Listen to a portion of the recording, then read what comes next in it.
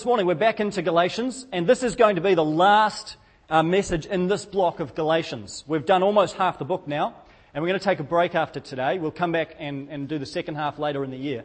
But next week we're going to start a series on the Lord's Prayer in an effort to really shine the spotlight, I guess, on prayer in the life of our church.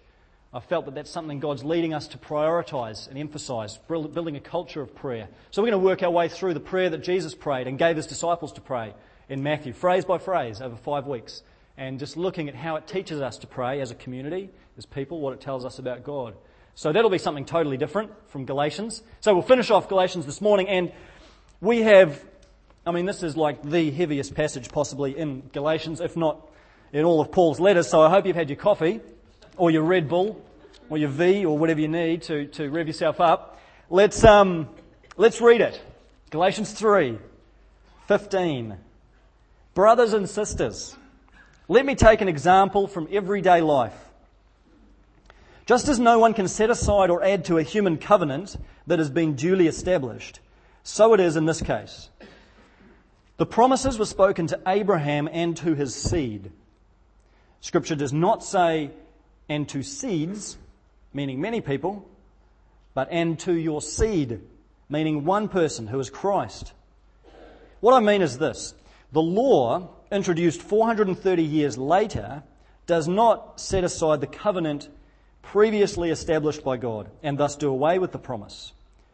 For if the inheritance depends on the law, then it no longer depends on the promise. But God in His grace gave it to Abraham through a promise.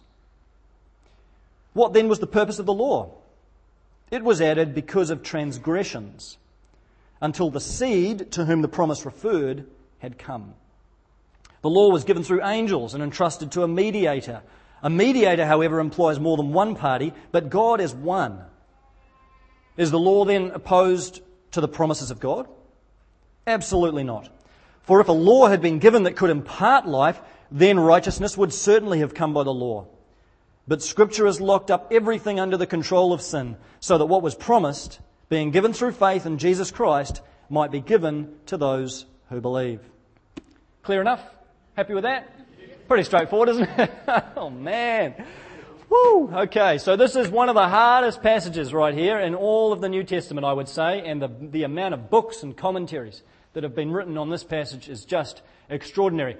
But there is, you'll be pleased to know, underneath all of this stuff about seed and seeds and 430 years and the mediator and the angels and all of this very confusing language, there is underneath it all a fairly simple idea, a fairly simple metaphor, or an image actually, that starts to make sense of the whole thing. And if you can grasp the metaphor that Paul's working with, a lot of other things start to fall into place. And it's the idea of a will. A will. Now I brought along this morning my will. It's quite thin. Not much in it. You might want to come and see if your name's in here afterwards, after the service. But this is really, so this is my will, a copy of my will, and it's a description, as every will is, of if I pass away, various things go to various people, mainly my wife, and this will go here, and I promise this to her. Really what a will is, it's a legal promise, right? So it's a legally binding promise that when I pass away, certain things will be given to Anna. Now, Paul is taking this idea of a legal promise, of a will, last will and testament, and he's saying this is a bit like this agreement or this promise that God made to Abraham. Abraham's cropped up a lot in Galatians. He's going to continue to be a really prominent figure.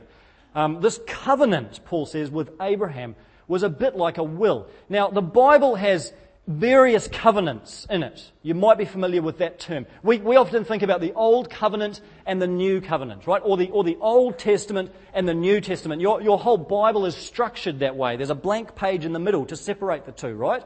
Old Covenant, New Covenant. But here's the thing. Over the top of these two covenants, the Old Covenant with Moses, the New Covenant with Jesus, over the top of them, there is this one massive covenant with Abraham. We often don't think about it, but it actually hangs over the top of both of these covenants and makes sense of both of them. It is the unifying principle of the whole biblical story. It pulls it all together. The Abrahamic covenant. And Paul says this covenant God made with Abraham was a little bit like a will, in the sense that it was a promise God made to Abraham. Didn't really require much of him. Didn't really put many obligations on Abraham like a normal contract would. This was all about God saying, Abraham, this is what I'm promising you. Abraham, this is what's going to happen. Here's what's coming your way. All of this stuff is going to be yours. This is the agreement God made with him. Way back in Genesis 12, thousands of years before Jesus, thousands of years before Paul, God shows up to Abraham and he says, Abraham, I'm going to bless you. I'm going to make your name great. I'm going to make from you an incredible, huge nation, a huge family, a huge people group. Your offspring are going to be this massive people of blessing. I will bless whoever blesses them. I will curse whoever curses them. I will give them this land. He promised them physical land in Canaan. And he says, your descendants are going to be more numerous than the stars. You couldn't even count them like you can't count the sand on the seashore. You are just going to be the head of this huge, huge family. And this family that's going to come from you, Abraham, is going to be my family for my own possession. I'm going to enter into relationship with them, bless them, pour out reward upon them. That's the deal. That's what God promises to Abraham. It's done like a will. It's this legally binding thing. God places himself under obligation to fulfill these promises, to bless Abraham and create a huge family from him. Now then Paul kind of throws this little spanner in the works in this text. That idea in itself is simple enough, okay, that God's promised these things to Abraham. But then Paul says this thing in verse 16 about the seed and the seeds, which is where it starts to get complicated. He says the promises were spoken to Abraham and to his seed.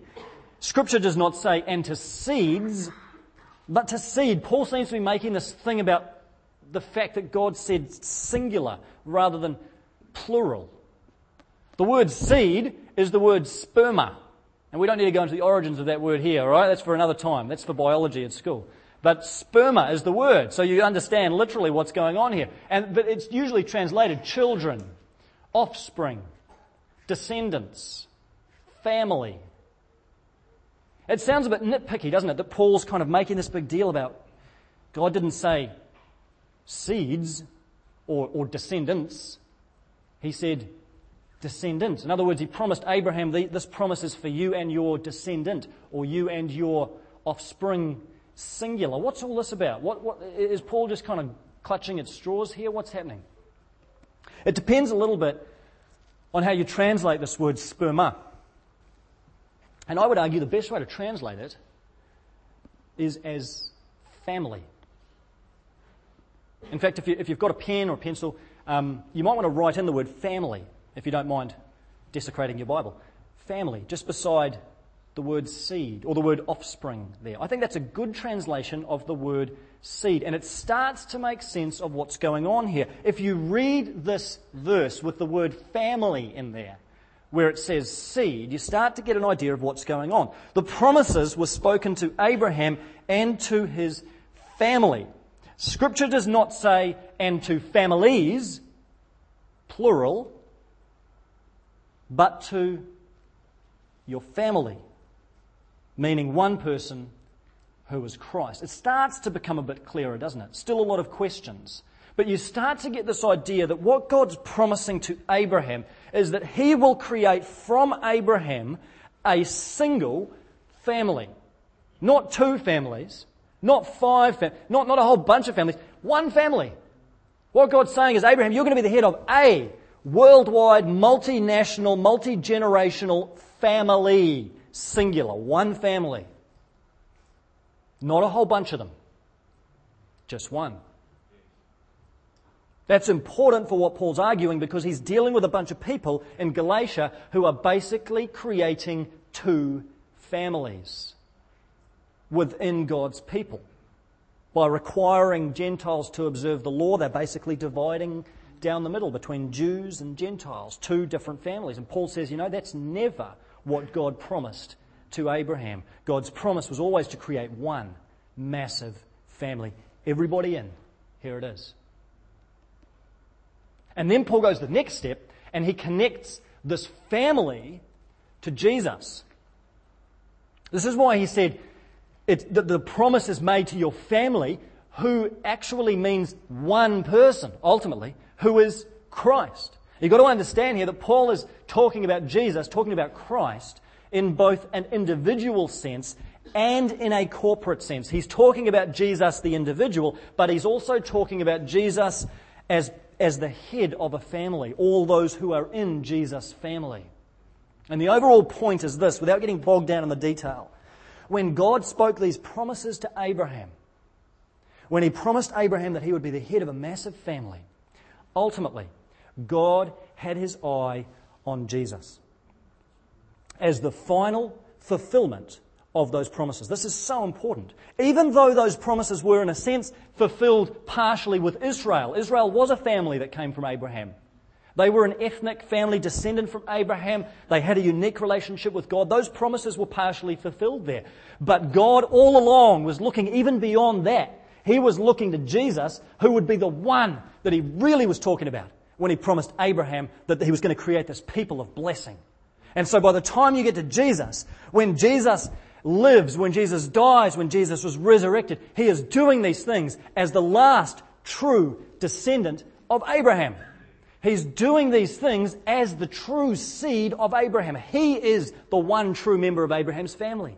He's the one who's fulfilling the promises that God made all the way back then to Abraham. He's the descendant. He is the seed of Abraham. It's Jesus. It was always all about Jesus. We just didn't know that way back then. That wasn't revealed way back then. It's only revealed in Jesus and in those who reflected on Him later, like Paul. That we find Jesus all along was that seed that God had talked about. That Abraham, to your offspring, I'm going to give blessing. You know, that offspring ultimately was Jesus. He was the one. And then you start to broaden it out, because what you see is it's not just that Jesus, the individual man, was the heir of these promises. It's not just that Jesus, the individual, received this inheritance that God promised Abraham. Jesus now becomes the new center of Abraham's family. Same family, same covenant. Now the center of the family is Jesus and no longer Abraham. Abraham's still the father way back here, but Jesus is now the new head of the family. And all those who come into the family, who have faith in Jesus, who connect their lives to Him, who bow the knee, as we sang, and confess Jesus as Lord, all of those people who come into the family, we now receive the inheritance through Him. We now get in on the promises through Jesus. I can tell you're excited about this. Now, so think about it this way. Come back to the idea of a will for a minute. Now imagine, fast forward my life, okay, quite a few years. Let's assume that Joshua, my son, has grown up and he's gotten married. And let's assume that I've revised my will now, okay? And I've promised, as well as promising some things to Anna, I've also promised some things to Joshua. Now he's an adult and certain part of my inheritance is going to go to him. Now when I pass away, that sum of money, that whatever it is, estate, whatever, will be automatically given to Joshua. But let's imagine that he's married. His wife is also going to share in that inheritance. Even though it's given to Joshua, it goes into his bank account, the very fact that he's married means that as a couple, really, effectively, they receive that inheritance together. It's given to both of them. Unless Joshua decides to skive off and not give any to his wife. But you see the idea? The fact that he would be married means they're going to receive it together. His wife, in a sense, will get in on that inheritance through him. Because I've given it to him, she's married to him, she's in on it. Fantastic. This is a little bit like how it works with us and Jesus. Jesus is the one who God promised this great inheritance to, through Abraham.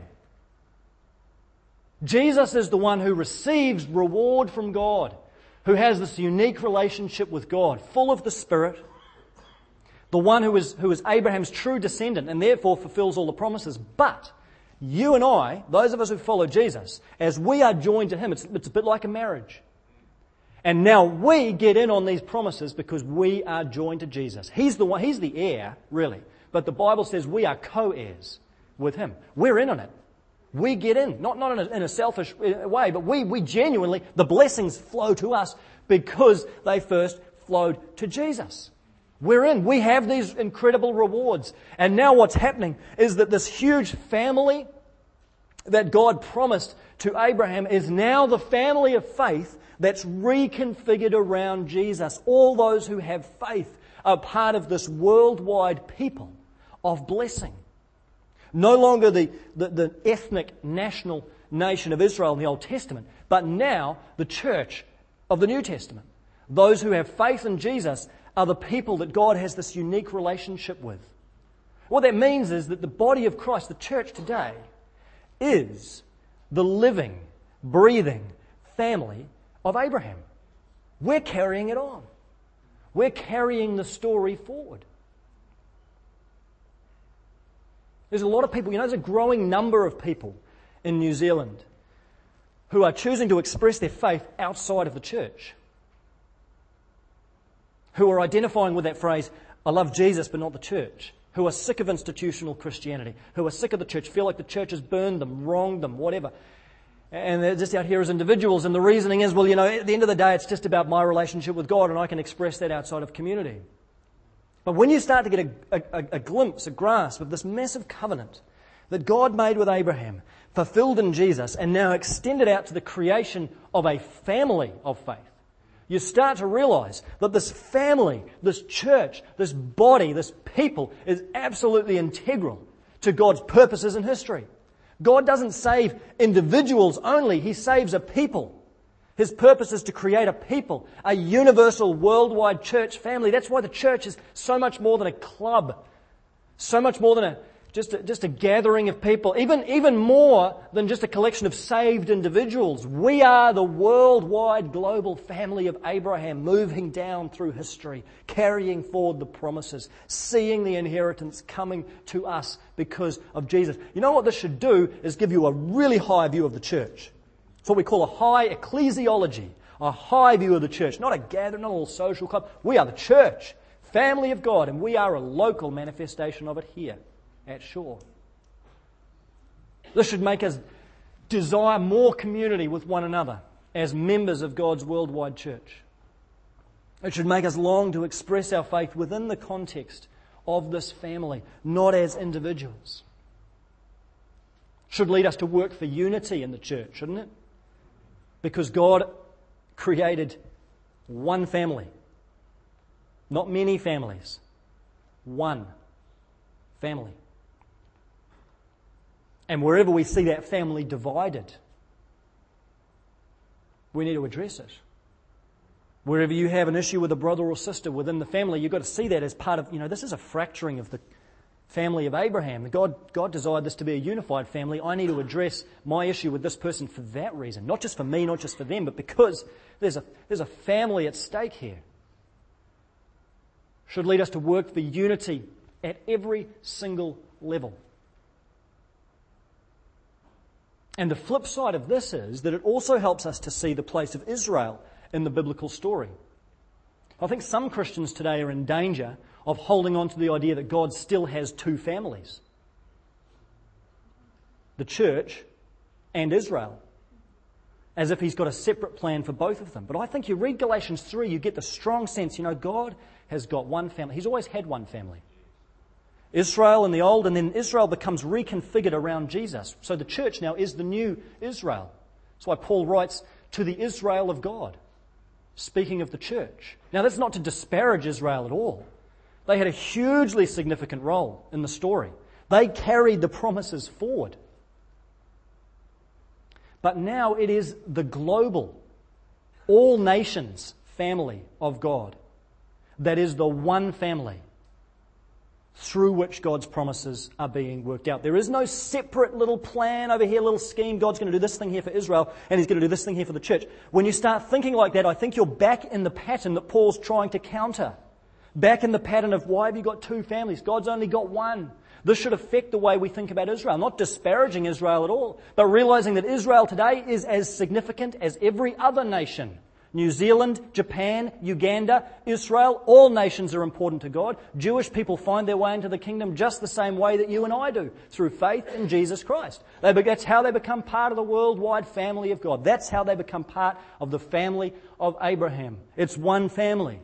Be careful of drifting back into this dualism, where we think that God's got a separate track for national, ethnic Israel. So, we're tracking so far. We've got this one massive family, the Jesus family, if you like. And we are the heirs. We've got the inheritance now that God promised to Abraham. Here's the other thing that Paul deals with briefly. In view of all this, one of the questions that comes up is, what then is the purpose of the law? And if that's the question in your mind, then you've been tracking with Paul, because that's exactly the question that he answers in verse 19. He says, well, what then? Why bother with the law? If God promised this thing to Abraham, it was fulfilled in Jesus, now it's been worked out through the church, who cares about the law? Why did that even come? And that's a question a lot of Christians have today, trying to figure out how do we relate to the law? Well, Paul's answer is pretty succinct. In verse 19, what then was the purpose of the law? It was added, just 3 words really, because of transgressions. Until the seed, that's Jesus, to whom the promise referred had come. The law was added because of transgressions. See, here's the thing. Even though Israel were the people that God elected in the Old Testament to carry forward the promises, even though they contained this hope within themselves, they were also part of the problem. Because they, like all humanity, were infected with sin. They were less than human in that sense of falling short of the image of God, falling short of God's glory. Israel themselves were a broken and a fallen people, and you only need to read the Old Testament to realize that, all the ups and downs and dead ends that they go down. And therefore God needed a way, while the promises were being carried forward in Israel, of containing and quarantining this sinful nation, to keep them on some sort of track, so that eventually the purpose for Israel could be fulfilled in Jesus. Tom Wright gives a great analogy of this. If you've read that little Galatians commentary that some of you had, you'll have read that there. He says it's a bit like a group of doctors that come into a village that's suffering from a particular epidemic, and they've got the antidote for the sick villagers. But in the process of treating these villagers, the doctors themselves become infected with this disease. And so the doctors themselves have to be quarantined until the very antidote they've brought can be applied to them as well. It's not a bad way of thinking about it. That Israel, in a sense, they've got the antidote. They're carrying the promises of God, but they themselves are infected by the very virus that God is planning to remedy through them. And so they have to be quarantined for a period of time. The law is like this safety rail that keeps Israel boxed in a sense, until God's purposes can finally be fulfilled. And even then, Israel manages to come significantly off track to the point of incurring God's judgment in the form of exile. But the law plays this quarantining, containing function in that interim period of time. But Paul says, this doesn't ultimately change the fact that God's promises were spoken to Abraham and they were fulfilled in Jesus. The fulfillment of these promises does not depend on the law. This is so important for what he's saying in Galatia. The law doesn't become a condition of earning these promises. The law doesn't become a condition, for God just promised it. He promised this to Abraham long before the law came, 430 years before the law. The promises were made to Abraham. They weren't affected by the law. The law was this other thing. It had this other function, but the promises were established by God and they're fulfilled in faith apart from the law. The law, in a sense, was like a little parenthesis in the plan for a particular time, for a particular purpose. But the promises are fulfilled by faith. And this does affect the way that you and I now read our Old Testament. Because the question becomes, well, should we just throw out the first half, 2/3 of the Bible? Because the law was just this interim thing. Really, it's about Abraham, straight line to Jesus. What's the deal with the law? It was part of the intervening story, but it seems like it's no longer got any validity. And I would say this, when you read the Old Testament, when you read any of the law, the prophets, the wisdom writings in the Old Testament, we have to read these now through the lens of Jesus.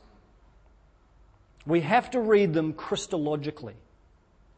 That is, through the lens of the cross, through the lens of the empty tomb. The Old Testament law does not have any authority for us in and of itself. It was for Israel and it was for a particular time. But it gains authority for us as we apply it through Jesus. What do I mean by that? Well, take the Ten Commandments. I mean, they're great moral principles. They're important ethical instructions. But even these 10 pillars of the law have no meaning for us now apart from Jesus. Otherwise, we might as well simply conform to Judaism and hold this up as the final authority. As Christians, as New Testament believers, we have to say this takes on meaning in view of Jesus. So if you're going to look at the Ten Commandments, they are absolutely part of God's Word, but they're part of God's Word in view of the cross and the empty tomb. And we read them in that light. So when we read, is it the fourth commandment about the Sabbath? Fourth? When we read the commandment about observing the Sabbath, we have to see that in light of how the story actually moves forward and the fact that Jesus ultimately is our Sabbath. He's ultimately our rest. He's ultimately the one in whom we find our true rest. Not a bad idea to observe a 24-hour period of time once a week for rest and worship, but don't just do that for the sake of doing that. See it in view of Jesus. When God commands us to have not make any graven images, well, it's one thing just to say, okay, so what does that mean? I shouldn't have any paintings of Jesus on my wall. What is it? But what about seeing that in view of the fact that Jesus is the image of God? Don't make any graven images. Why not? Because God has created us as His image bearers, and ultimately Jesus as the truly human one who bears the image of God completely. It all starts to make sense in view of Jesus. Now, of course, don't commit murder. Pretty straightforward. Okay, no one's throwing that out. No one's saying that's not a good rule. Yes, it is. But you've got to just see all of this now in light of Jesus. Whenever you read anything in the Old Testament, ask yourself, what does this mean in view of Jesus? I think that's how Paul would have us treat the law now. Because on the one hand, we have to say it was for a time, it was for a purpose, and it no longer has an independent authority for Christians. On the other hand, we see it as part of the broad canon of Scripture, that the Spirit has inspired the whole deal. It's just we must read it now through the lens of Christ. And so, wrapping all up, this idea of the Abrahamic covenant, it gives us, I think, a fresh view of Jesus. The one who is the true descendant, the true heir of Abraham, who's received all of the inheritance. It gives us a fresh view of the church as the worldwide family of God, the family of Abraham. Still living in the world today, family of Abraham, but no longer defined by biological descendants, but now by those who connect their lives to Jesus. It gives us, on the flip side of that, a fresh view of Israel, the important part they had in the story, but the way now in which Jewish people find their identity in Christ, the same way as everyone else. There's no longer a separate plan for Israel, aside from that which God has for the church. And it gives us a fresh view of the Old Testament, the Scriptures through which we can hear the Spirit speak, but the Spirit of Christ. So we read them through that lens. A few weeks ago, I don't know how many of you have heard the name Alan William Shaw. It doesn't mean much to anybody. It didn't mean much to the principal and the students at Orewa College, but suddenly they found out that this guy, Alan William Shaw, had given $2.9 million to Orewa College in his will. And upon his passing away, this money was suddenly bequeathed to students for tertiary scholarships. He'd never gone to the school. Nobody knew him. Principal had never heard of him. In fact, they couldn't even find a photo of him to put in the school newsletter. He was just this guy. He lived in Orewa, loved to walk along Orewa Beach, and in his will, $2.9 million. Just imagine the gratitude you'd feel if you were the principal of that school, a guy you'd never met, never done anything for. He passes away and your school is landed with this huge gift. Maybe that's a fraction of the gratitude we should feel for the inheritance that we've received through Jesus. The one whom we've never done anything for, in the sense that we have nothing to bring. We've got nothing to our credit. But the one upon whose death a whole lot of promises were released to us. Just as with any will, it takes the passing away of the person for the promises to be put into action, so it was with God. And He knew that when He promised this to Abraham, that ultimately it would be the death of God in the form of the crucified man from Nazareth, that enable this inheritance to flow to us. And we get in on it through Jesus. That should fill us with thanks. That should fill us with praise. And it should fill us with immense gratitude to be part of the worldwide family of God, the church, that's carrying these promises forward. Father, we thank you. I thank you for that, Lord Jesus, that, Lord, not in any prideful way, but we're just grateful to be part of this community that just has an incredible place in history. Not just a little local church in Albany, but the worldwide, part of the worldwide family of Abraham, receiving these blessings, co-heirs with Christ, getting in on all these promises through Him. Father, fill us with that big picture, that big view of the overall covenant you made with Abraham that makes sense of so many little things. Teach us, Father, to read our scriptures well in view of that covenant, especially the Old Testament. Let us hear you speaking through it, but through Christ and through the Spirit. Father, as we have this framework in our heads, Lord, you know this morning's been heavy and quite teachy, but I pray that you'd seal on our hearts this idea that we are part of the community of faith. Father, fill our hearts with gratitude for that. We're so grateful. We thank you, and we thank you that it's all because of Jesus that is possible. We thank you for Jesus. We pray this in your name. Amen.